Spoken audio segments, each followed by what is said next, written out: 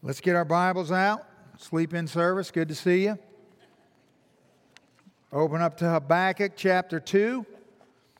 So if you don't have a Bible with you, then you can grab that hardback Bible, turn to page 1081 or 1082, or you can go to Matthew and then back up 5 small books and you'll come to Habakkuk. But don't go fast or you'll miss it. And this little prophet has been speaking to us and helping us to have clarity and to see life in a chaotic and seemingly catastrophic world at times the way we ought to see it. And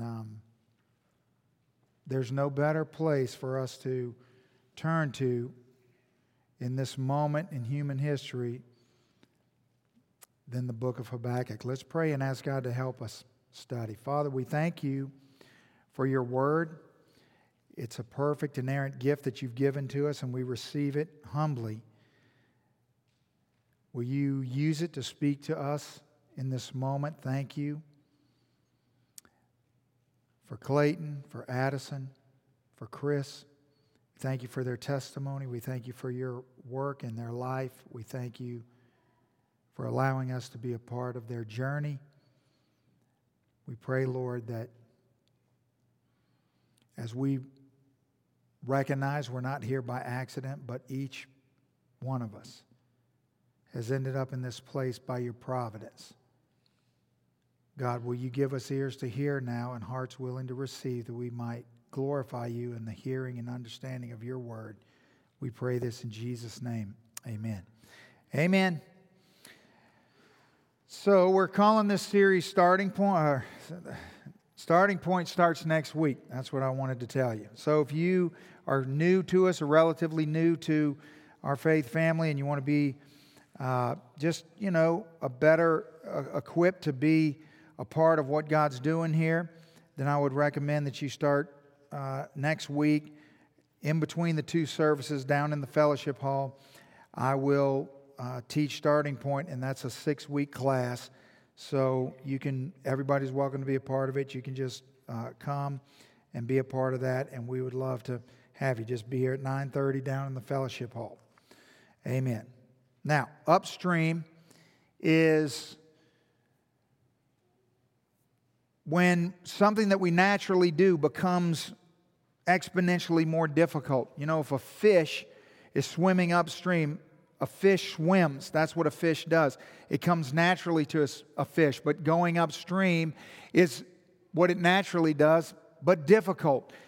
Well, we are human beings, and we've been created by God to live, and that's what we naturally do. But sometimes our circumstances are such that just living can be exponentially more difficult than it ought to be. It feels as if we're trying to live upstream, where everything is sort of coming at us, and it's not just the current that's pushing back, but it seems like all the obstacles that we're facing as we're trying to live. And that is the perfect analysis of this current climate and culture in which we live in, where it would be very easy to be frustrated. It'd be very easy to be exhausted with all of the chaotic things that are going on. Things that would normally be simple have now become complex and difficult, and that weighs on us, and it takes a toll on us. And so Habakkuk enters right into the story of God in the midst of chaos and frustration. God calls him to be a prophet. He has witnessed the nation of Judah going in sharp decline. You know, Josiah became king and led the nation of Judah into a time of revival. But after the death of Josiah, it was absolute catastrophe. And so as this prophet who has come to declare God's word to the people watches king after king come, and it's just idolatry and debauchery, and it gets worse and worse and worse. And the whole time he cries out to God, week after week, month after month, year after year. Nothing changes. It seems like evil's winning, evil's prevailing. Things aren't ever going to change. Things aren't going to get better. God's not answering. And so when he enters into the story, he enters in already reached frustration. You know, some of you have already reached frustration. You're frustrated because you have to wear a mask. Some of you are frustrated because other people, everyone else isn't wearing a mask. You're frustrated because you can't go here, you can't do this, or your job's in disarray, or you don't know if your kids are going to school, or if you're going to school, or what's going on. You don't know where the country's headed, what's going on with the election, what's going to happen with the economy. How long is all of this going to stay the way it is? And when is it ever going to go back to the way it used to be? And do we really want to go back to the way it used to be? And is the way it used to be the way it ought to be? But all we know is that the way it is now stinks. That's Habakkuk. See, understand, Habakkuk doesn't, you're not frustrated if all you ever know is pain and suffering. Because if that's all you know, that's what you think there is. Right? If you were born at the beginning of the Great Depression, then until that ended, you didn't know that was bad unless somebody explained to you that it wasn't always this way. Habakkuk, he had context. He remembered what was happening when Josiah was the king. And now he sees the disaster that everything is, and he is utterly frustrated. And to make matters worse, he comes to God. He brings his frustration to God, and God answers him. He says, God, what's going on? Why aren't you listening? Why haven't you answered me? Why is evil winning? And God says these life-altering, dreaded 8 words in the 6th verse of the 1st chapter when God says, for indeed I'm raising up the Chaldeans, or the Babylonians. God says, look, if you think this is bad, this isn't even the beginning of bad. It's going to get so much worse than this you can't even imagine. And what does Habakkuk do? Does he go to the other prophets?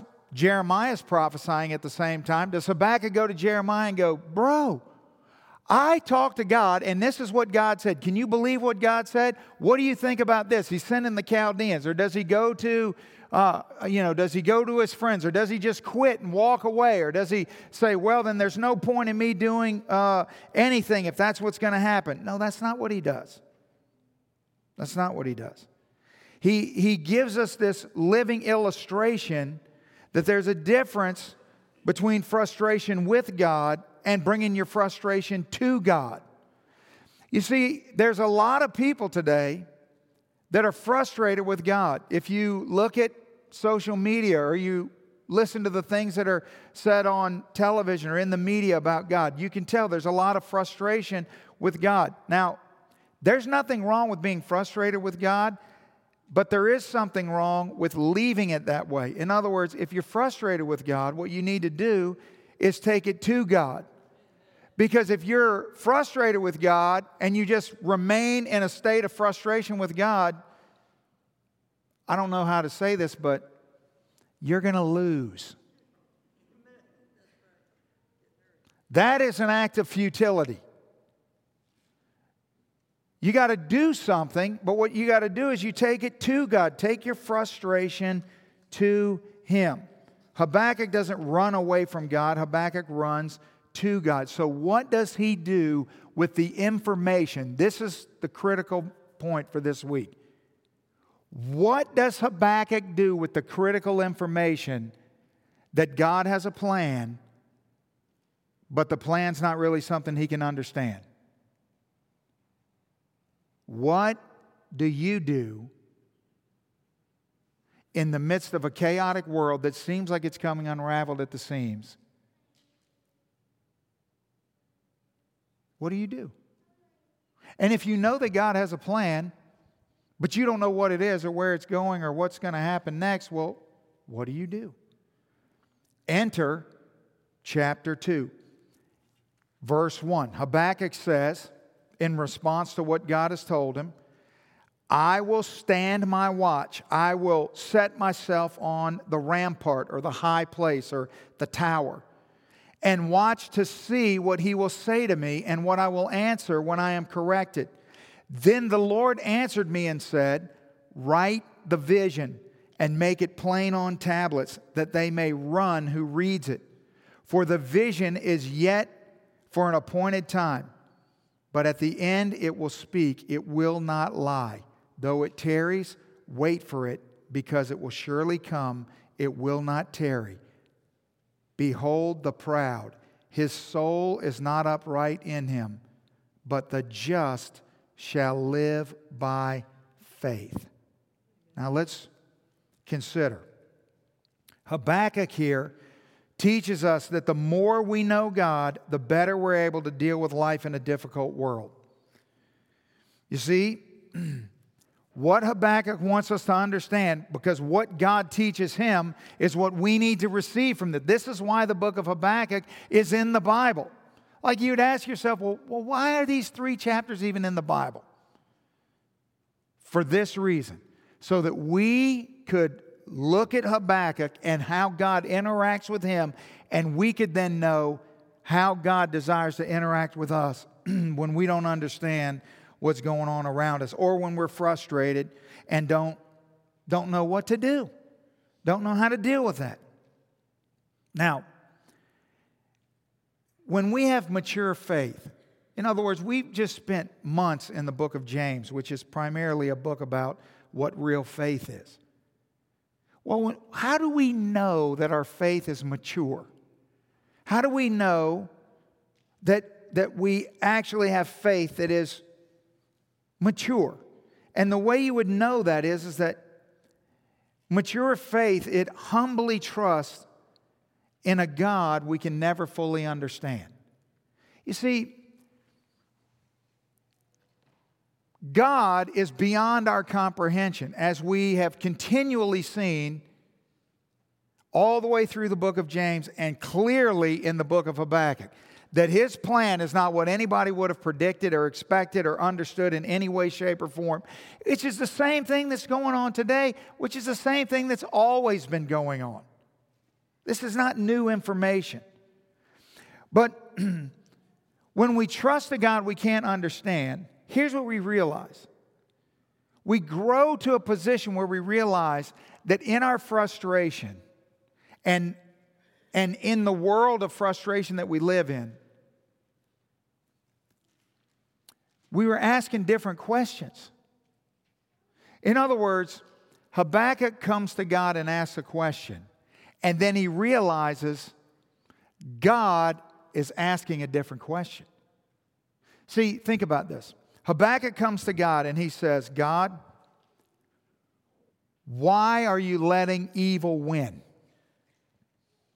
God doesn't answer that question. God shows Habakkuk the question he's asking.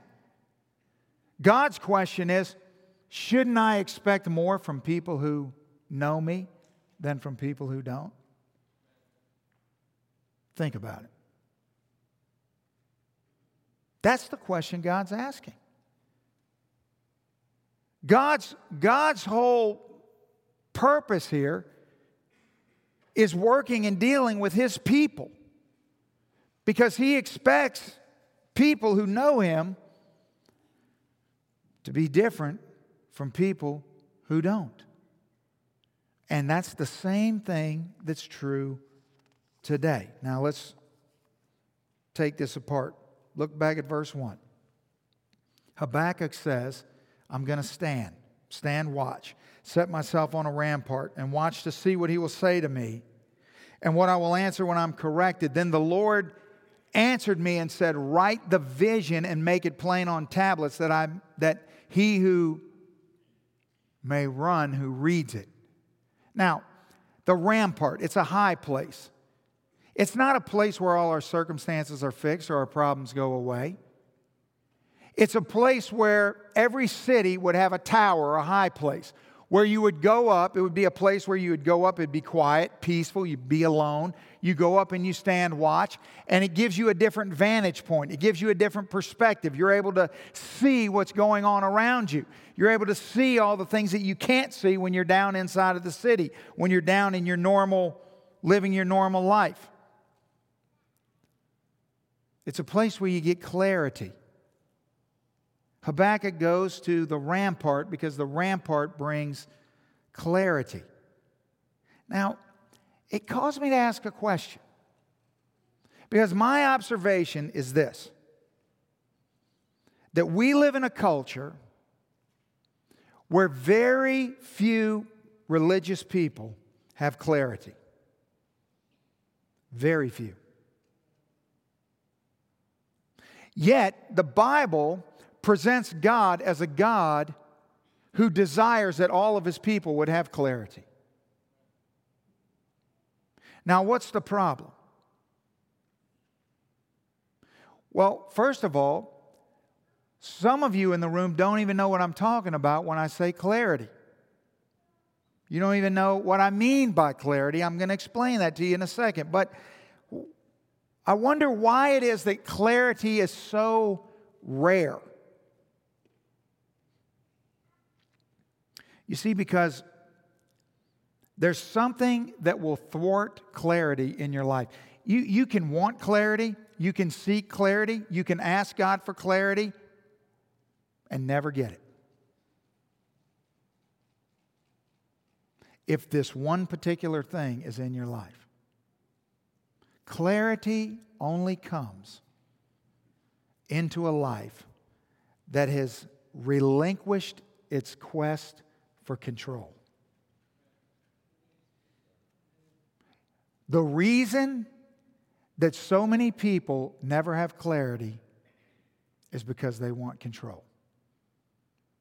And so long as you want control, clarity will elude you. Now, the reason I said relinquish your quest for control is because you've never been in control. You're never going to be in control. You just desire something. You're just chasing after something that you might as well be, trying to be in control of your life. You might as well be out on a quest for Sasquatch. Because Bigfoot and control are the same thing. They're a figment of your imagination. You see, the gift of clarity is not control. The rampart gives us clarity, not control. Now notice what he says. He says, I'm going to stand watch in verse 1. I'm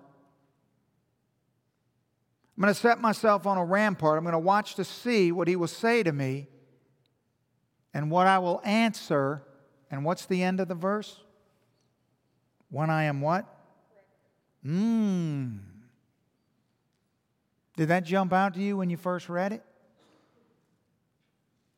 What does that tell us about Habakkuk? Do you know why he's on the rampart and why God gives him clarity? It's because he's humble. He's relinquished his quest for control. He came on the scene pretty mad, pretty upset, but he says, when I'm corrected, he already knows. You want clarity? That's how you get clarity right there. See, our heart desires control over our circumstances. But what our soul needs is clarity about the God we serve. That's what our soul needs, is clarity. Now listen, what do I mean by clarity?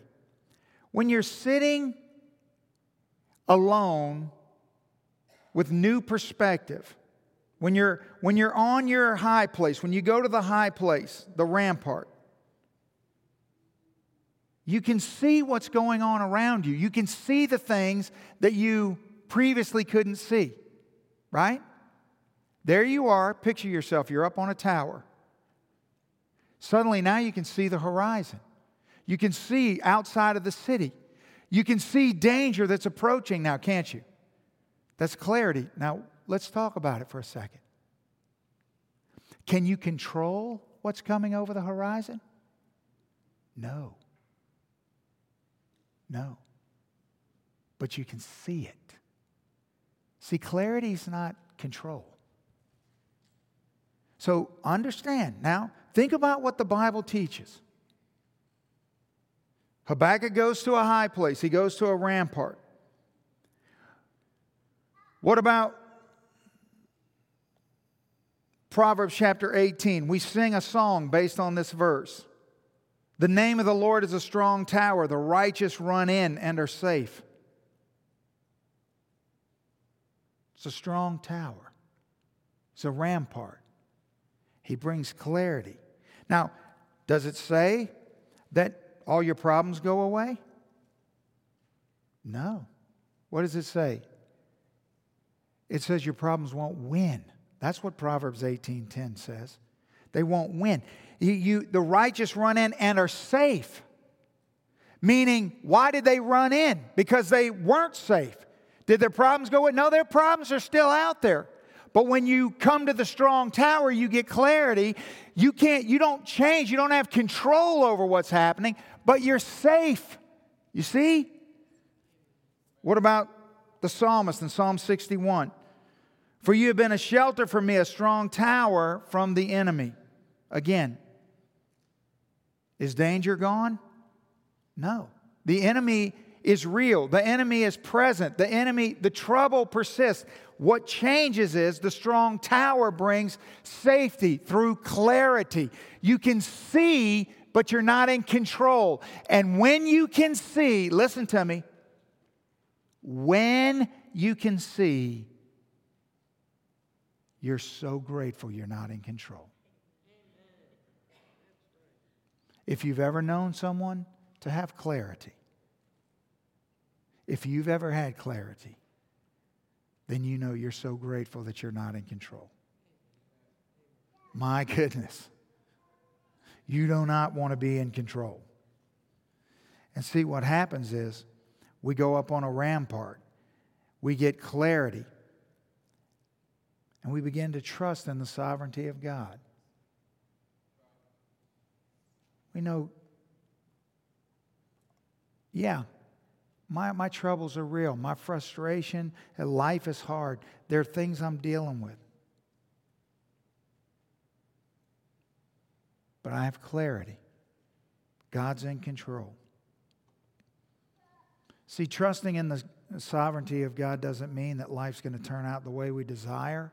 What it means is life's going to turn out the way God desires for us. That's what it means. And so, when God grants clarity, well, inner peace comes as we learn to be okay in the mystery. See, think about Habakkuk up on that rampart. I want you to think about you. I want you to think about the ways in which life today is hard for you. And I want you to picture yourself up on a high place. And you're looking out. And as you're looking out, you can see a long way.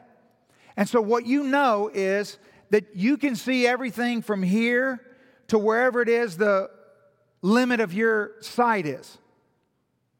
But you realize that beyond your sight, there could be anything. You have no idea. You have no way of knowing, no way to predict. But you have clarity from here to there. You can see from here to there. You have no control over what may come or what may be next. Does God want you to have clarity? Is that the heart of God? Look at verse 2. Then the Lord answered me and said, so he goes up in a posture of humility. I'm going to be corrected. Goes up to the high place. Now look at what happens. Then the Lord said, write the vision and make it plain on tablets, that he may run who reads it. God says, it's very simple. It's very, don't remember what I'm going to tell you. Don't go, okay, I got to hear it. Write it down. In fact, chisel it into stone because it's very important. But it's very simple. Now notice how this verse ends. It says, that he may run who reads it. Now, that doesn't mean that when you read it, you go, and take off running. That's not what that means. What it means is he who reads it, it's so plain and simple that he can run and tell everybody he sees what he just read. Because God is a God of clarity. He wants His people to have clarity. He didn't say, now this is going to be highly complex, so you might need to go get a couple degrees before you can understand it. No, it's very plain. It's very simple. He wants you to have clarity such that when you get clarity, you can tell other people and they'll be able to understand it and tell other people that they come in contact with. Clarity. It only comes to those who relinquish their desire for control. So long as you live with this fantasy of control, you'll never have clarity. Never. Look at verse 3. For the vision is yet for an appointed time. So we're not winging it here. You know Habakkuk, I know it looks like things are a little topsy-turvy, but God's like, now you're going to write down the vision. It's for an appointed time.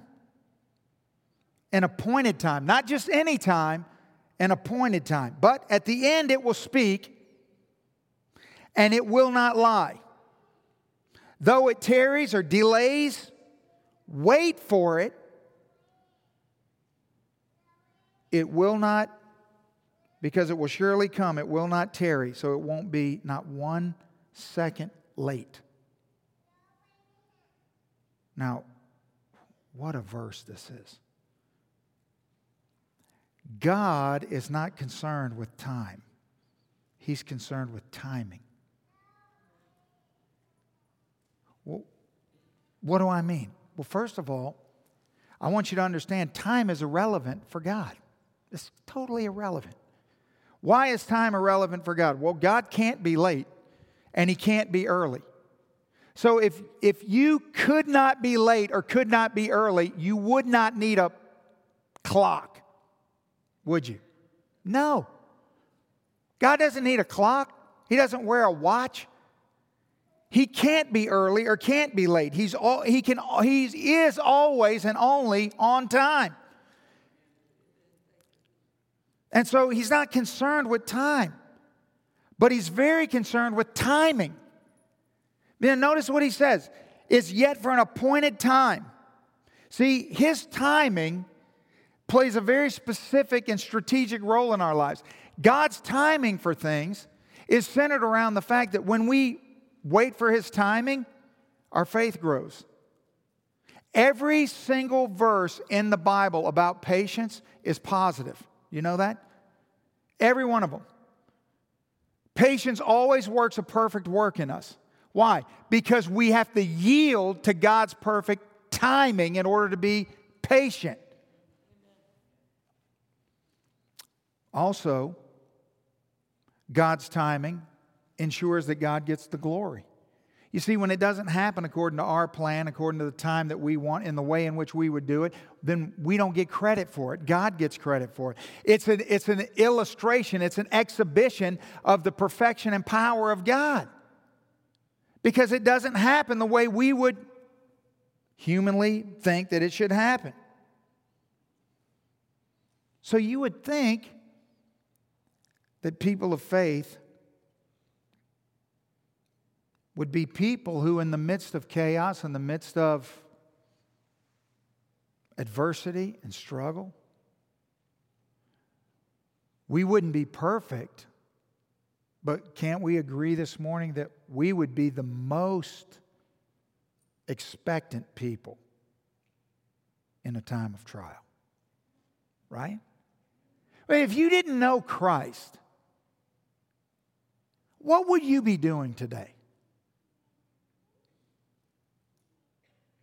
In other words, why wouldn't you be rioting in the streets? Why wouldn't you be protesting or acting like a moron on social media or yelling and screaming about everything? Or, why wouldn't you? I mean, you might as well, everything's going to hell in a handbasket, you might as well jump in the pot. But if you know Christ, then wouldn't it seem that you'd be expectant? Now, by expectant, meaning you would have hope in every situation, wouldn't you? Because unless you somehow miss the end of the story, unless you somehow just, how could you know Christ and not know that He wins? See, we win because He won. How could you miss that? How could you not know that? That this isn't all there is, right? So wouldn't that make us an expectant people? So what would be the opposite of being expectant? Negative. Seen any negative Christians on social media? You know any negative Christians? Are you a negative Christian? Grumpy? Short-sighted? Short-tempered? Aggravated? I'm not saying that adversity around us shouldn't affect us. But to what degree? To what degree?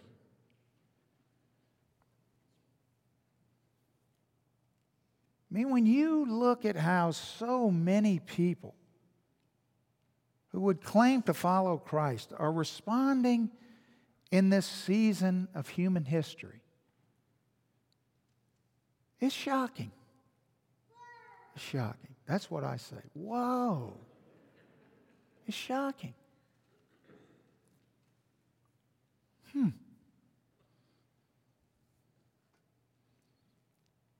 It seems to me that difficult times would be an opportunity for me to show how a person acts who really trusts Christ.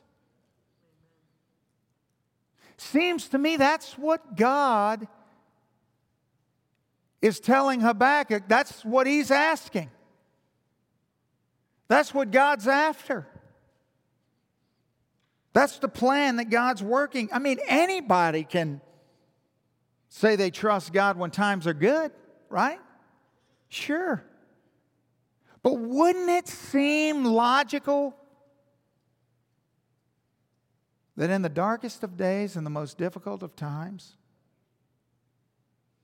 that people who know and follow the victorious, risen Lord Jesus would be noticeably different, expectant, hopeful, positive, encouraging? And yet, there's this doomsday mentality.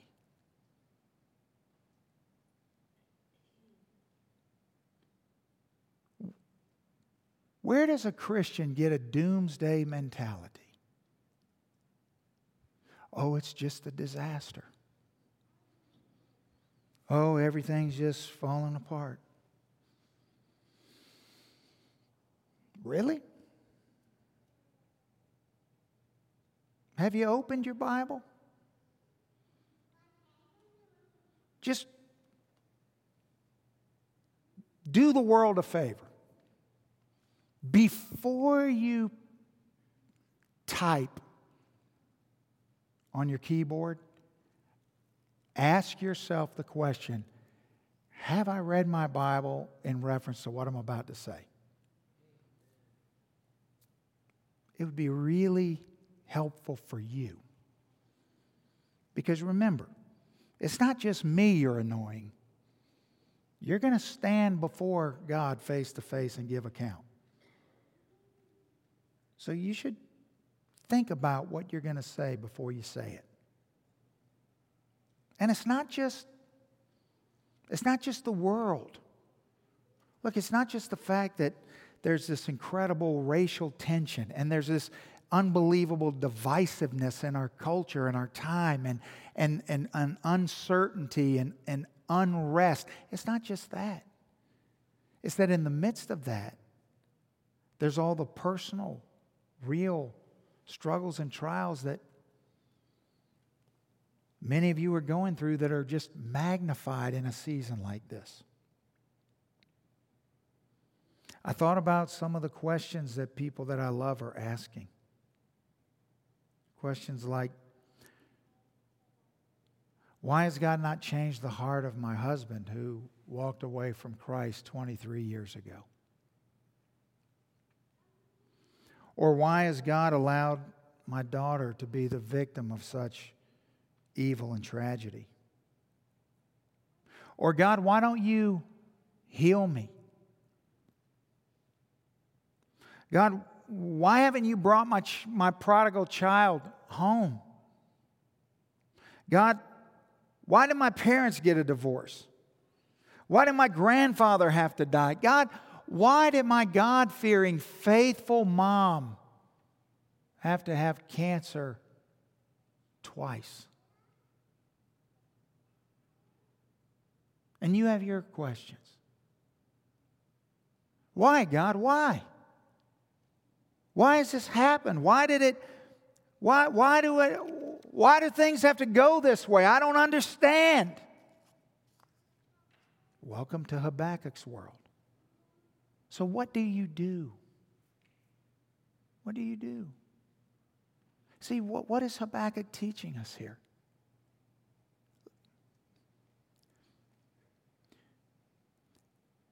I'm going to let you in on a little secret.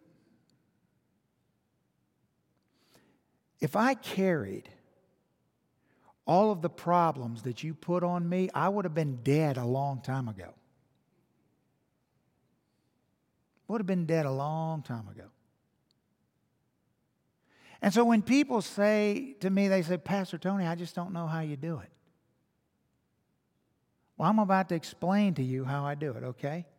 I'm about to let you in on a little secret.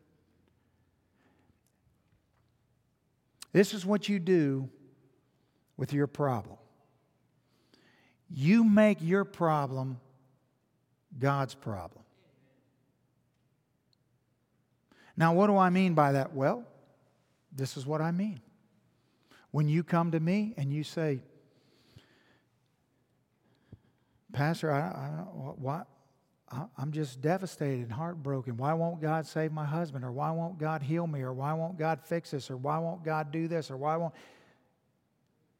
I don't say, well, that's just silly. Why do you... No, I love you. I care about you. So we start having a conversation, and here's what the conversation's going to be. I want to know, why do you feel like you own this problem? Why is this your problem? That's my question. Why is it your problem?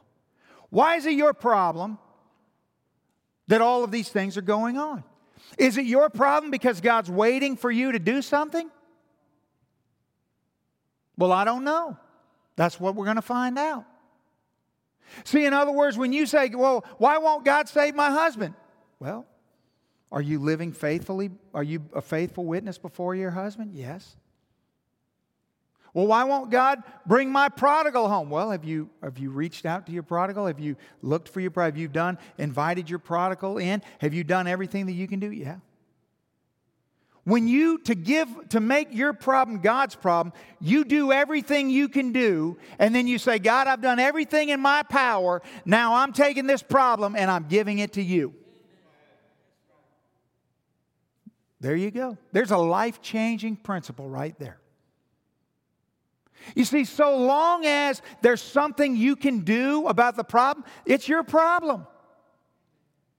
But once you've done everything you can do, why are you carrying the problem? If the only person that can answer the problem, if the only person who can solve the problem is God, then why is it your problem? That's my question. Some of you have lost decades of joy. Decades.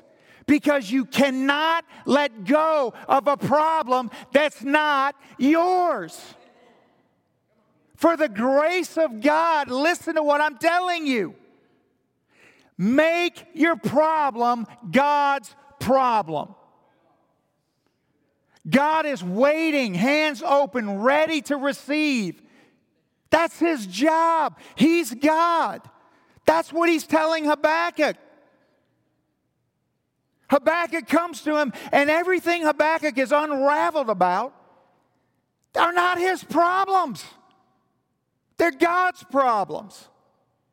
He's just made them his problems. And what you're reading is God reaching out, and as Habakkuk hands them over, God takes them.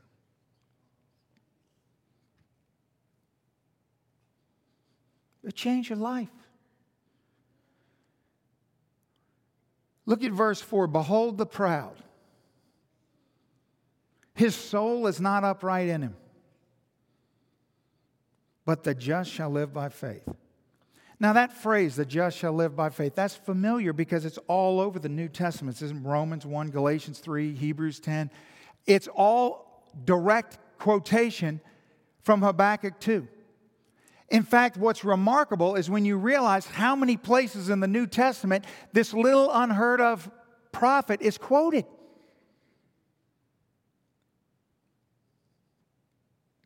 The just shall live by faith? What is God telling us about faith? Well, He's reminding us what we ought to already know, which is faith is not our way of getting what we want. Faith is our way of getting what God wants. You see, the lie, the snare that so many people get hung up in is that they think that the reason, now listen to me, this is why you're perishing under the weight of something that's not even yours to carry. Because you think that the reason God won't fix the problem, He won't answer your prayers because you don't have enough faith. You think your amount of faith is the issue. What a lie from the pit of hell. What a lie. The Bible says all you need is the faith of a mustard seed to move a mountain. Jesus is trying to tell you that's not true. But you got scores of people living in defeat and condemnation, and they believe, and this is why we're so confused about prayer, that we try to find people more spiritual than us and ask them to pray about something because we feel like God won't answer my prayer, but He'll answer their prayer because I don't have faith like them. Absurd. It's absurd. Isn't that what James taught us? You don't need me to pray for you. I get to pray for you. You have the same access to God as I do. Faith is not getting what we want. When you're walking by faith, listen, getting what we want is walking by sight. Don't you see that? When I get what I want, well, what's what I want? Well, I can see that. Walking by faith is getting what God wants. It's having clarity that God is in control and that He's a God of timing and that He'll show me what is on the other side of that horizon. When it's time, it'll come over the horizon. I'll have clarity and I'll see it and I'll know what's going on. I won't be able to control it, but I won't be panicking. I won't be grumpy and grouchy and frustrated and mean. And see, faith doesn't change what's coming over the horizon. Faith changes how we respond to what's coming over the horizon.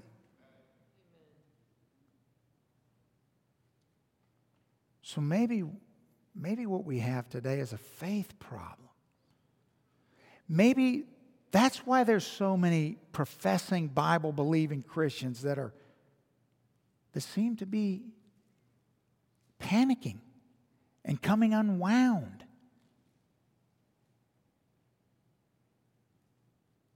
It's a faith problem. Let me let you in on a little news flash. Look at verse 4 again. You know why God says, behold the proud to Habakkuk? His soul is not upright in him. It's just a little, he's just easing him into where we're going next week in the rest of this chapter. That's God's way of saying, I see the Babylonians. I know who they are. I know what they do. Don't think I'm missing any detail. Can I let you in on a little just a little secret. It's okay. It's just between me and you. Don't tell anybody I said this. Nobody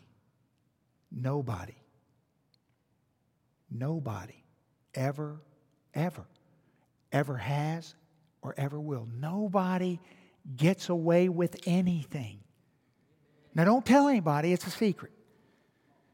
Nobody gets away with anything, ever. You've never gotten away with anything.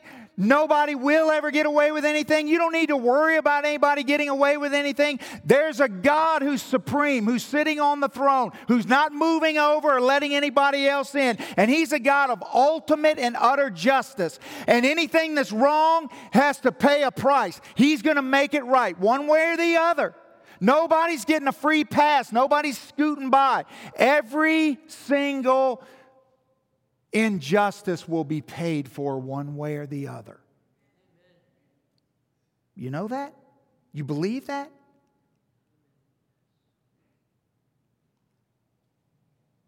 Well, let me ask you a question.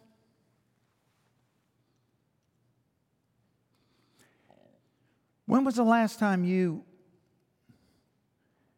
met a Babylonian?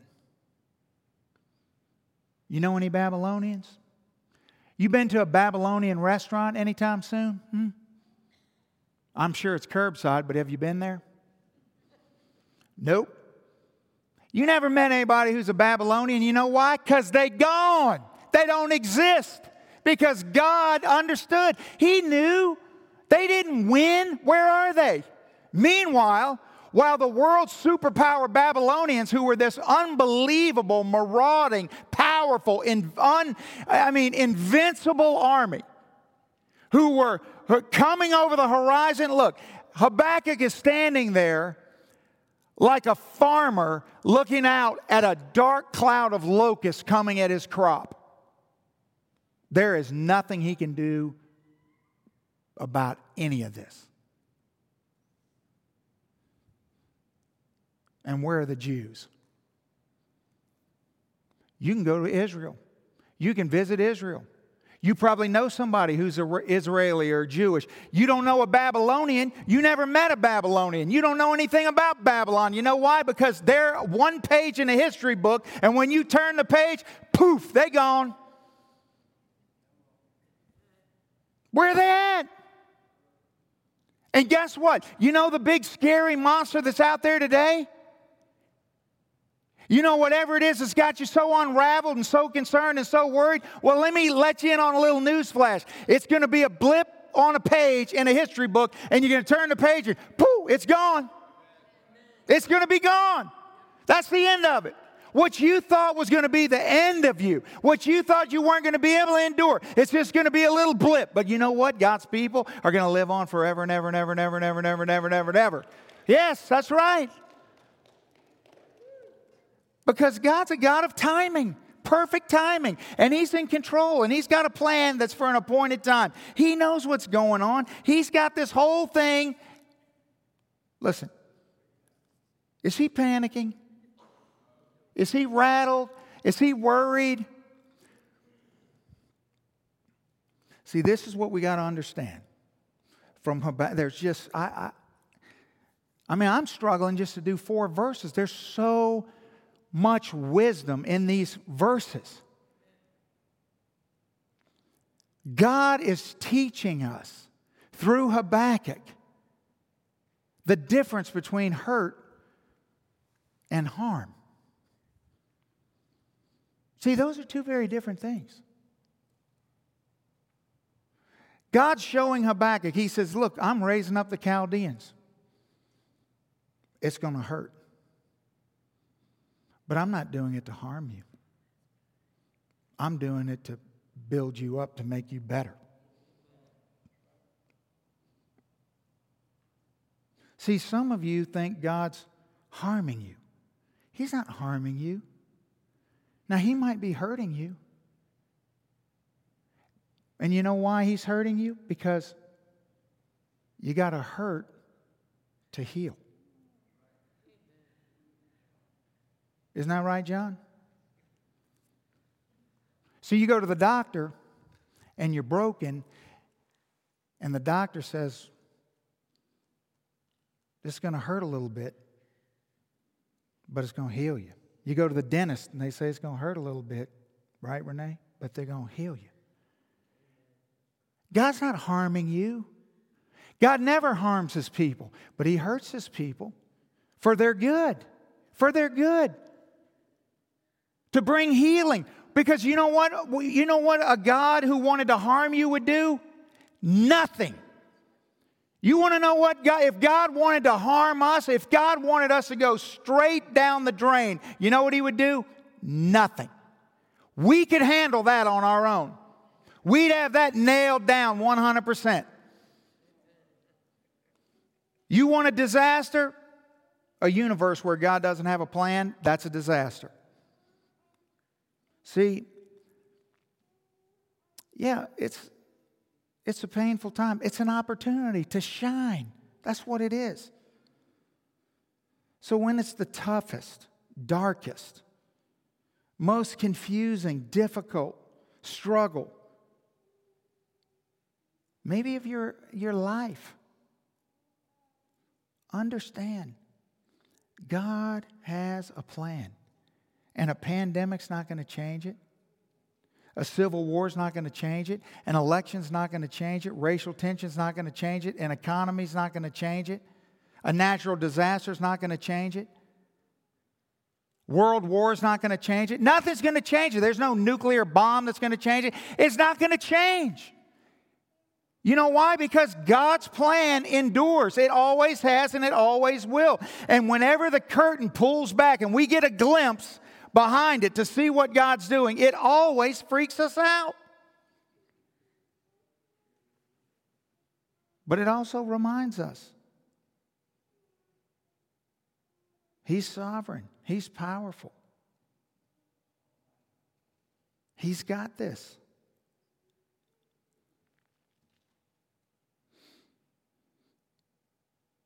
He wants Habakkuk to know the same things He wants you and me to know.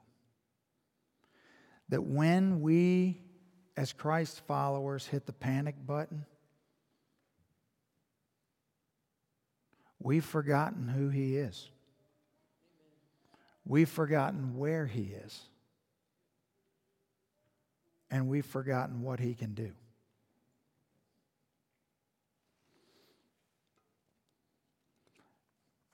Because the God of the universe has a plan, and He's standing right beside you, and His arms are open, and He's just waiting for you to give Him all the problems that are not yours to carry. He's waiting. He can handle them. He can handle them. See, Habakkuk is literally standing in the middle of the biggest disaster moment you could ever imagine. Ever. And if you look down at verse 14, this verse will come up on the screens. God says in the midst of this disaster, He goes, well, the earth will be filled with the knowledge of the glory of the Lord as the waters cover the sea. Does that sound like a God panicking to you? Is He like, oh my goodness, what are we going to do? How are we going to get through this? What are we going to? He's like, don't worry. It's all going to work out for my glory. It's going to hurt, but don't worry, I'm going to heal you. I'm going to heal you. So, when maybe this is for you, or maybe this is for the people you come in contact with. I don't know, you decide. But the question, because we're in a time right now of unprecedented questions. People are afraid and they're asking questions. And all we have to do is steer them to the right question. And what I've found is a lot of people want to ask me the question, is God real? That's the wrong question.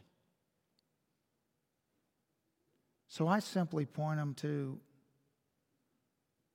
the right question, which is not, is God real? It's, can I know Him? Because if you can't know Him, then whether He's real or not is irrelevant, isn't it? What difference would it make if there's a God? If you can't know Him, it doesn't matter. What matters is, can you know Him? And if you can know Him, that changes everything, doesn't it? Yes, it does. And so everywhere you go and everyone you come in contact with, or maybe for you this morning in your heart, you need to understand you can know God. And if you do know God, that's a game changer. It's a game changer. And if you don't know God, you need to know God more than anything else in the world. You don't have a problem that even comes close to that problem. But if you know Him, He will accept you and receive you and adopt you into His family, and you'll become His child. And you can face anything that you face in this world with expectancy and hope, because you know this will not be the end of you, because your Heavenly Father has a plan. He has a plan and a purpose in all of it. Let's stand and bow our heads.